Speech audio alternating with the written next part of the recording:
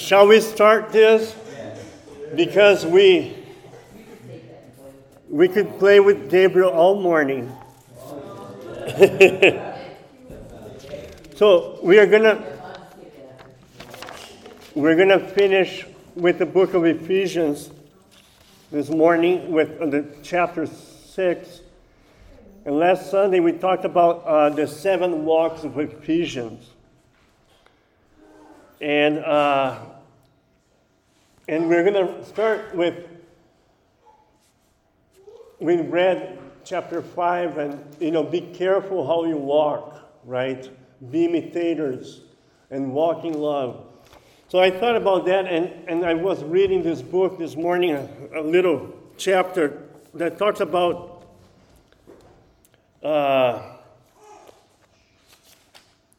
community of prayerful love. It's called The Divine Conspiracy by Dallas Willard.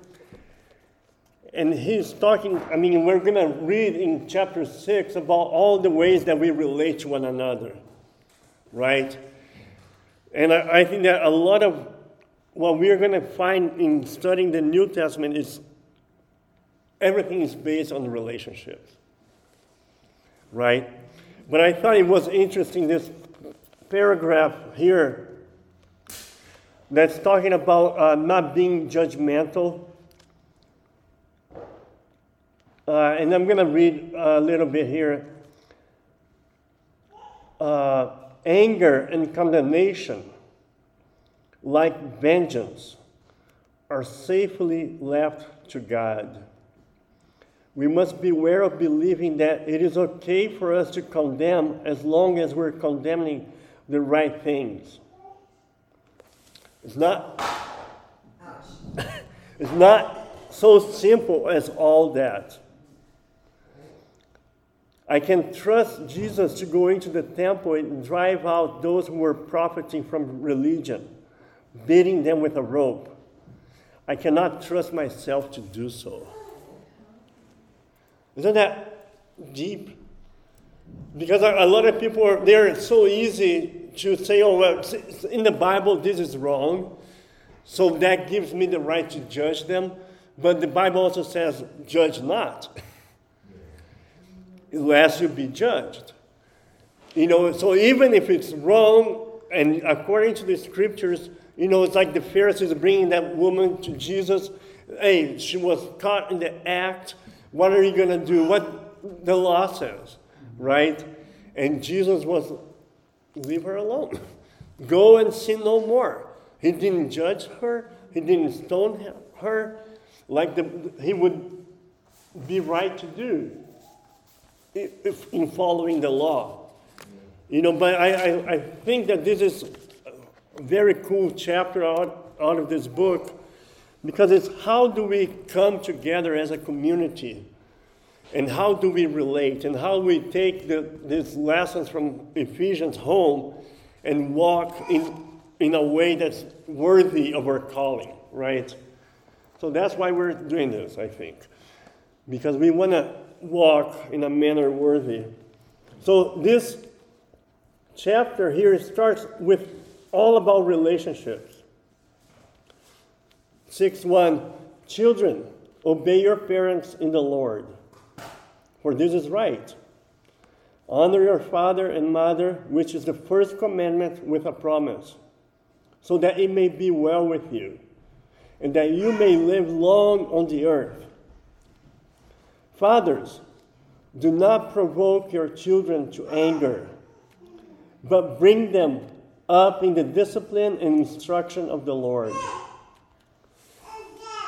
Slaves, be obedient to those who are your masters, according to the flesh, with fear and trembling, in the sincerity of your heart, as to Christ. Not by way of eye service as men pleasers, but as the slaves of Christ, doing the will of God from the heart. With good will render service as to the Lord and not to man, knowing that whatever good things each one does, this he will receive back from the Lord, whether slave or free. And masters, do the same things to them and give up threatening, knowing that both their master and yours is in heaven, and there is no partiality with him. We could have a lot of comments there. Of course, we do not have slaves today, but it is the relationship. We do have people in slavery today, but it is talking about the relationship of treating one another right and serving as unto the Lord. Finally, be strong in the Lord and in the strength of his might. Put on the full armor of God, so that you will be able to stand firm against the schemes of the devil. For our struggle is not against flesh and blood, but against the rulers, against the powers, against the world forces of this darkness, against the spiritual forces of wickedness in the heavenly places. That also we could talk a lot about, and that's how I a lot of times it's so easy to get busy trying to fight people, and this is right and this is wrong, and when in reality we are under all these powers and influences, and people are under those also, everybody. Therefore, take up the full armor of God, so that you will be able to resist in the evil day, and having done everything, to stand firm. Stand firm, therefore, having girded your loins with the truth, and having put on the breastplate of righteousness, and having shod your feet with the preparation of the gospel of peace. In addition to all, taking up the shield of faith, with which you will be able to extinguish all the flaming arrows of the evil one. And take the helmet of salvation and the sword of the Spirit, which is the word of God. With all prayer and petition, pray at all times in the Spirit. And with this in view, be on the alert with all perseverance and petition for all the saints. And pray on my behalf, that the utterance may be given to me in the opening of my mouth, to make known with boldness the mystery of the gospel, for which I am an ambassador in chains, that in proclaiming it I may speak boldly as I ought to speak. But that you also may know about my circumstances, how I am doing. Tychicus, the beloved brother and faithful minister in the Lord, will make everything known to you. I believe this is the guy that brought the letter to them, that delivered the letter from prison to Ephesus. I have sent him to you for this very purpose, so that you may know about us, and that he may comfort your hearts. Peace be to the brethren, and love with faith from God the Father and the Lord Jesus Christ. Grace be with all those who love our Lord Jesus Christ with incorruptible love. Another translation says undying love. What I think is interesting here is that, remember chapter 4, he talks about equipping of the saints. And a lot of times, when you talk, we understand equipment, like giving the equipment, giving you the right tools to do what you're supposed to do. And then in chapter 6, with a very Roman soldier uniform, he uses, the pieces of the uniform or the armory, the shield or the sword and the helmet, as these are the equipment that you need to be in this, walking in this evil day. That you may be resisting, like chapter 4, the winds of doctrine, and false teachings and all of that. So it's interesting to gird your loins with the truth, the breastplate of righteousness, your feet with the preparation of the gospel of peace. That's how you walk, right? The 7 walks of Ephesians, the gospel of peace, and the shield of faith to extinguish all the flaming arrows of the evil one, and the helmet of salvation, and the sword of the Spirit. Any other comments, questions? Like we said from the beginning, this is believed to be a circular letter. So a letter that was like written to be copied and taken to different churches with basic teaching about, the whole gospel, and not only dealing with local problems. So a lot of the letters, he's talking about the divisions happening in that church, and he mentions names. Here he only mentions the name of probably the guy that delivered the letter, that brought the letter from prison to Ephesus. But it's not dealing with like local church problems, but mostly like saying, hey, this is how you all are supposed to walk. This is how you're all supposed to relate. And the ministries were given for your equipping, for your maturity. And this is how you're going to grow and how you're going to mature by becoming this community of this church of speaking the truth in love. So that concludes our book of Ephesians.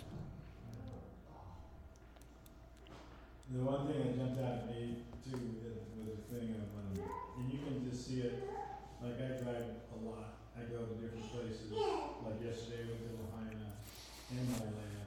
Different spirit, both places, totally different. And you can see it. You can feel the island spirit as when we have so many people. It's like saturated. It's like we have more tourists than residents almost sometimes, you know what I mean? And so you can feel in the spirit what you just feel stuff. You can't. It's not so much.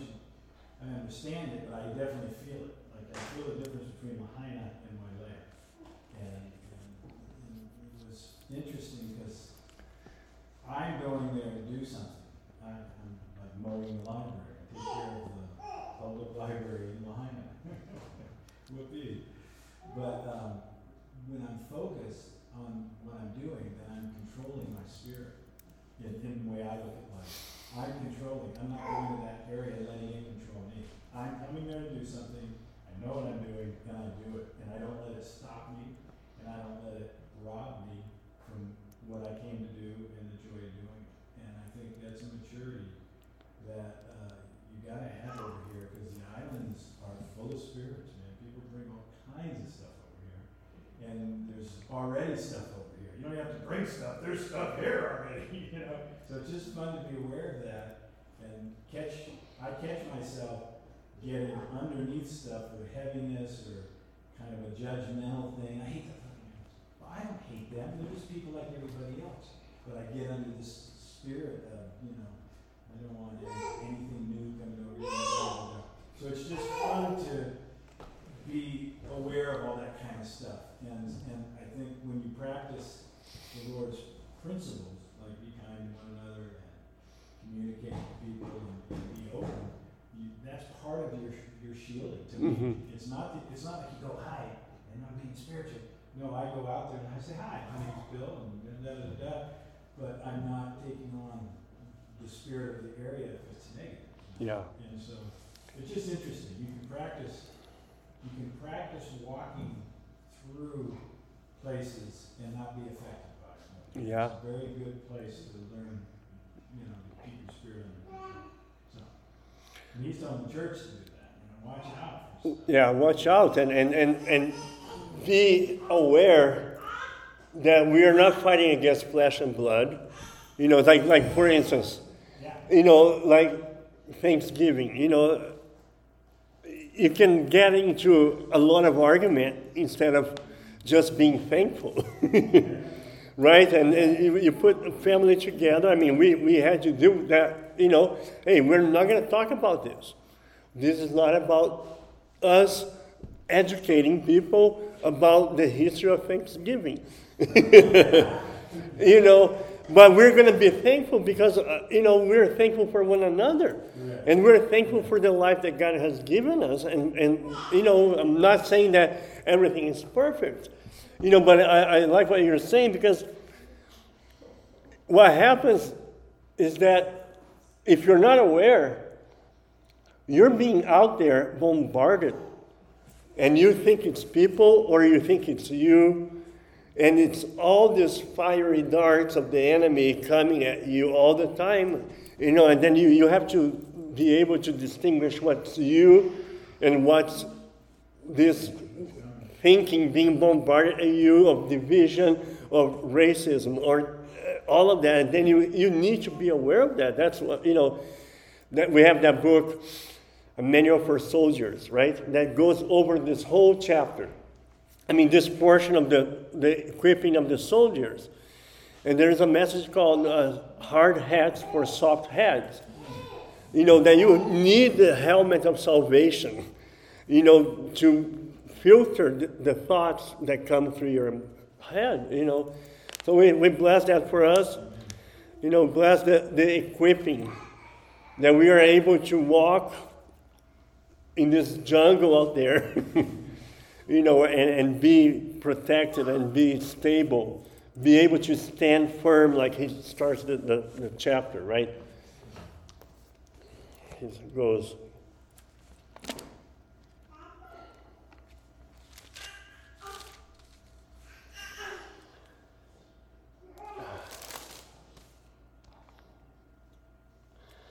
finally, be strong in the Lord and the strength of his might. Put on the full mark. Yeah. Be able to stand firm. Stand firm. He's talked about that, verse 11 and verse 14 again, and 13. Therefore, take up the full armor, and having done everything to stand firm. Verse 14, stand firm, therefore. You know, so that's what I think that's like, you guys stand firm on what you have heard, what you know. Do not be moved. Do not deviate. Do not buy into all the spirits that are around you in this age, but you stand firm. You know, and speaking about standing firm, I was, you know, during one of the songs that we were singing, you know, and we were singing about put your eyes upon Jesus. And that, we didn't sing that one about the friend, right? What a friend we have in Jesus. But I think that's what Paul is saying. It's being done for you. It's not about what you're going to do and how well you're doing. It's being done. So you stand firm in what has been done for you. You know, and that, it's like that song. That's the one I was thinking. We used to sing, we were born for this day, right? Like really like as if dependent on your intensity to sing that song. And it's not. We were born for this day because he chose us to be born for this day.